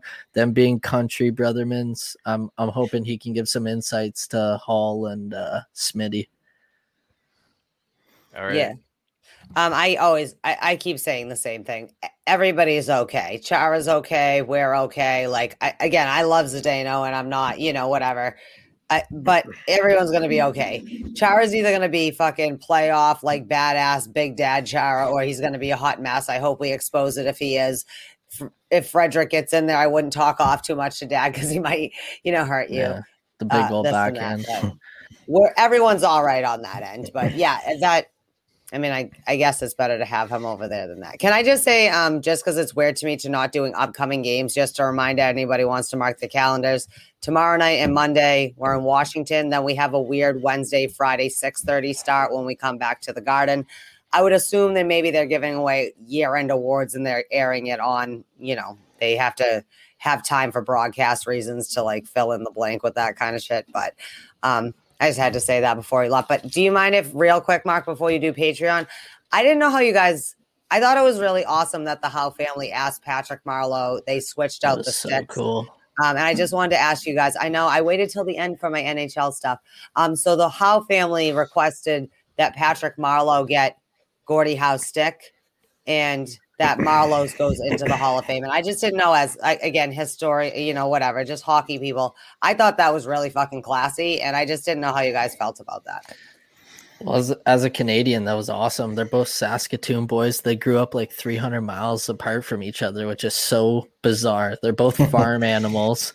And I don't know. I was talking to my roommate, my co-host Alex, last night, actually, about the same thing. I saw the pictures online, and I'm not gonna lie, it almost brought me to tears a little. Like, we watched history. It's I wasn't the biggest Marleau fan my whole life. I'm not a big San Jose guy for obvious reasons, but I don't know. It was awesome to see that gesture by the Howe family, and just to know like Marleau's continued that on, and his stick's going to go in the Hall of Fame. Like, when I go to Toronto next, I'm going to go look at it and take a picture just because I watched history. So it's cool enough for me. What about you, Boosie? Yeah, I thought it was awesome. Literally, as Heather brought that up, it gave me legit instant chills. Just to see something like that, man. It's so cool, especially we weren't sure what his future held because COVID and all that, and if he would ever pass that milestone and stuff like that. And obviously, he's been on the back nine for quite a bit now, and It's unfortunate that he won't be in the playoffs this year, nor did he never got a Stanley Cup, right? No. Yeah, it's unfortunate. It's fortunate this year that he didn't get a Stanley Cup or will have a chance. But he's a hell of a player. He had a hell of a career. Who knows if we see it sounds like we may have seen the last of him, but hopefully not. But it was an awesome gesture. It still gives me chills just thinking of it. But in the past year and a half that we've had to deal with all this bullshit going on, it's awesome to see a gesture like that and just make everyone in the hockey community happy to see, especially since the Howe family suggested it. Yeah. Speaking of hockey family, I'm gonna tease up a little something for next week. How Jerome McGinley got inducted into the Hockey Hall of Fame, and who we just talked about, Marlowe. Patrick Marlowe is probably going to be a Hall of Famer, and these gentlemen don't have a Stanley Cup, and that's pretty much the precedent of getting into the Hall. Well, former couple Boston gold Bruins. medals. Yeah, former Boston Bruins member Herb Kane won 2 Stanley Cups, and he won 2 scoring titles for the Boston Bruins, and is still yet to get his call in the Hall. So we're going to talk about that next week. It's going to be a lot of fun. So I always find that to be a weird standard if you want a cup or not, because it's supposed to be like the International Hockey Hall of Fame. So like if you win everything but the cup, there can be an exception, I think. But it's very weird, the criteria that they're looking at, and I break down a little bit of science that's going on here, so we'll talk about it next week. But I do have to end this program because it's coming up on 2 hours. But before we say goodbye to these guys, I want to say that we do have a Patreon account going on. So please check it out. Go to the details right here and sign up. So we do like a Patreon that's $1 per episode. You get involved in a weekly giveaway. So we give away a Bruins related item every week and a hand signed jersey once a month. And the hand-signed jersey this month, like I said previously, is Derek Sanderson. Great quality jersey. Unbelievable. Sent right to you for just $1. And this week's winner is Ellen Sheehan. And thank you, Ellen, very much for your contributions every week. We truly appreciate this. She is a Boston Bruins fan that moved down to Florida and still keeps in touch with everything. So we appreciate her contribution and friendship, and obviously being a Bruins fan. And good luck. Yeah. Thank you. Follow everyone. Congratulations, anyway. But I want to get rid of this. But anyway, to close, I want to say thank you very much to Brett Howard. He is at the Beehive Pod, a brand new Boston Bruins related podcast on the blackandgoldhockey.com podcast network. Also, I want to say goodbye to Downtown Booze. Thanks for showing up, sir. I appreciate it. And he is from the Dump and Change Hockey Podcast, which is also on the blackandgoldhockey.com podcast network. And my favorite, Heather Angerson, thank you so much for stopping in on a rare Friday night. Thank you, boys, for joining us. It's been fun. I love talking to Mark, but it's nice to kind of sit back and watch other people talk about hockey too. She thinks I'm dull. I'll be better next time because Twitter I'm not says used I don't have a doing... personality. Yeah, I was gonna say. Dull. I was gonna say thank you to you guys for putting this together. Honestly, me and Mark talked about a round table just briefly a month or so back, but these are fun. I hope we can do more of these during the playoffs. Definitely. We're going to do more, dude. Yeah. Especially during the off crossovers. Yeah. And Heather and I are talking about a game show that we're going to do for off-season content. So somebody will come on, we'll ask them questions, and we'll probably do like some kind of bracket that will last from when the Bruins are either Stanley Cup champions and then forward, or they get out in the first round and then forward. We'll have a bracket challenge for every week, and we'll award a winner, which will probably win a hand-signed Boston Bruins jersey. So I love it. They really are awesome. The person who won the jersey for that, the donation that you did for the youth, for Amesbury Triton Youth Hockey, loved it. They were just like, oh my God, it's like a real thing. And they have the signing, and that's real. Yeah, and it's awesome. So go there and definitely sign up for our Patreon for your chance to win it. Yes, absolutely. It's a small investment, just $1 per episode. $4 to $6 a month gets you a lot of nice shit. So for me, Heather, Brett, and my boy Downtown Boosie, we are going to say goodbye. Boston Bruins hockey, playoff hockey, tomorrow against the Washington Capitals. They play again Monday, so we'll see what happens. After my shot, I'm kind of leaning towards we're not going to do a freaking episode on Sunday. But if I feel good, we might do a post-game evaluation just to talk a little bit on Sunday, half hour, whatever. So we'll see what happens. But anyway, I got to end this. I got to stop talking. So we got shots to get in the morning. Yeah, we got shots. Yeah. We got shots. Yeah. No All right, mask, everybody. no Thank you so much to everybody on the panel tonight. And be safe, stay cool, and peace out. See you guys. See ya. Bye.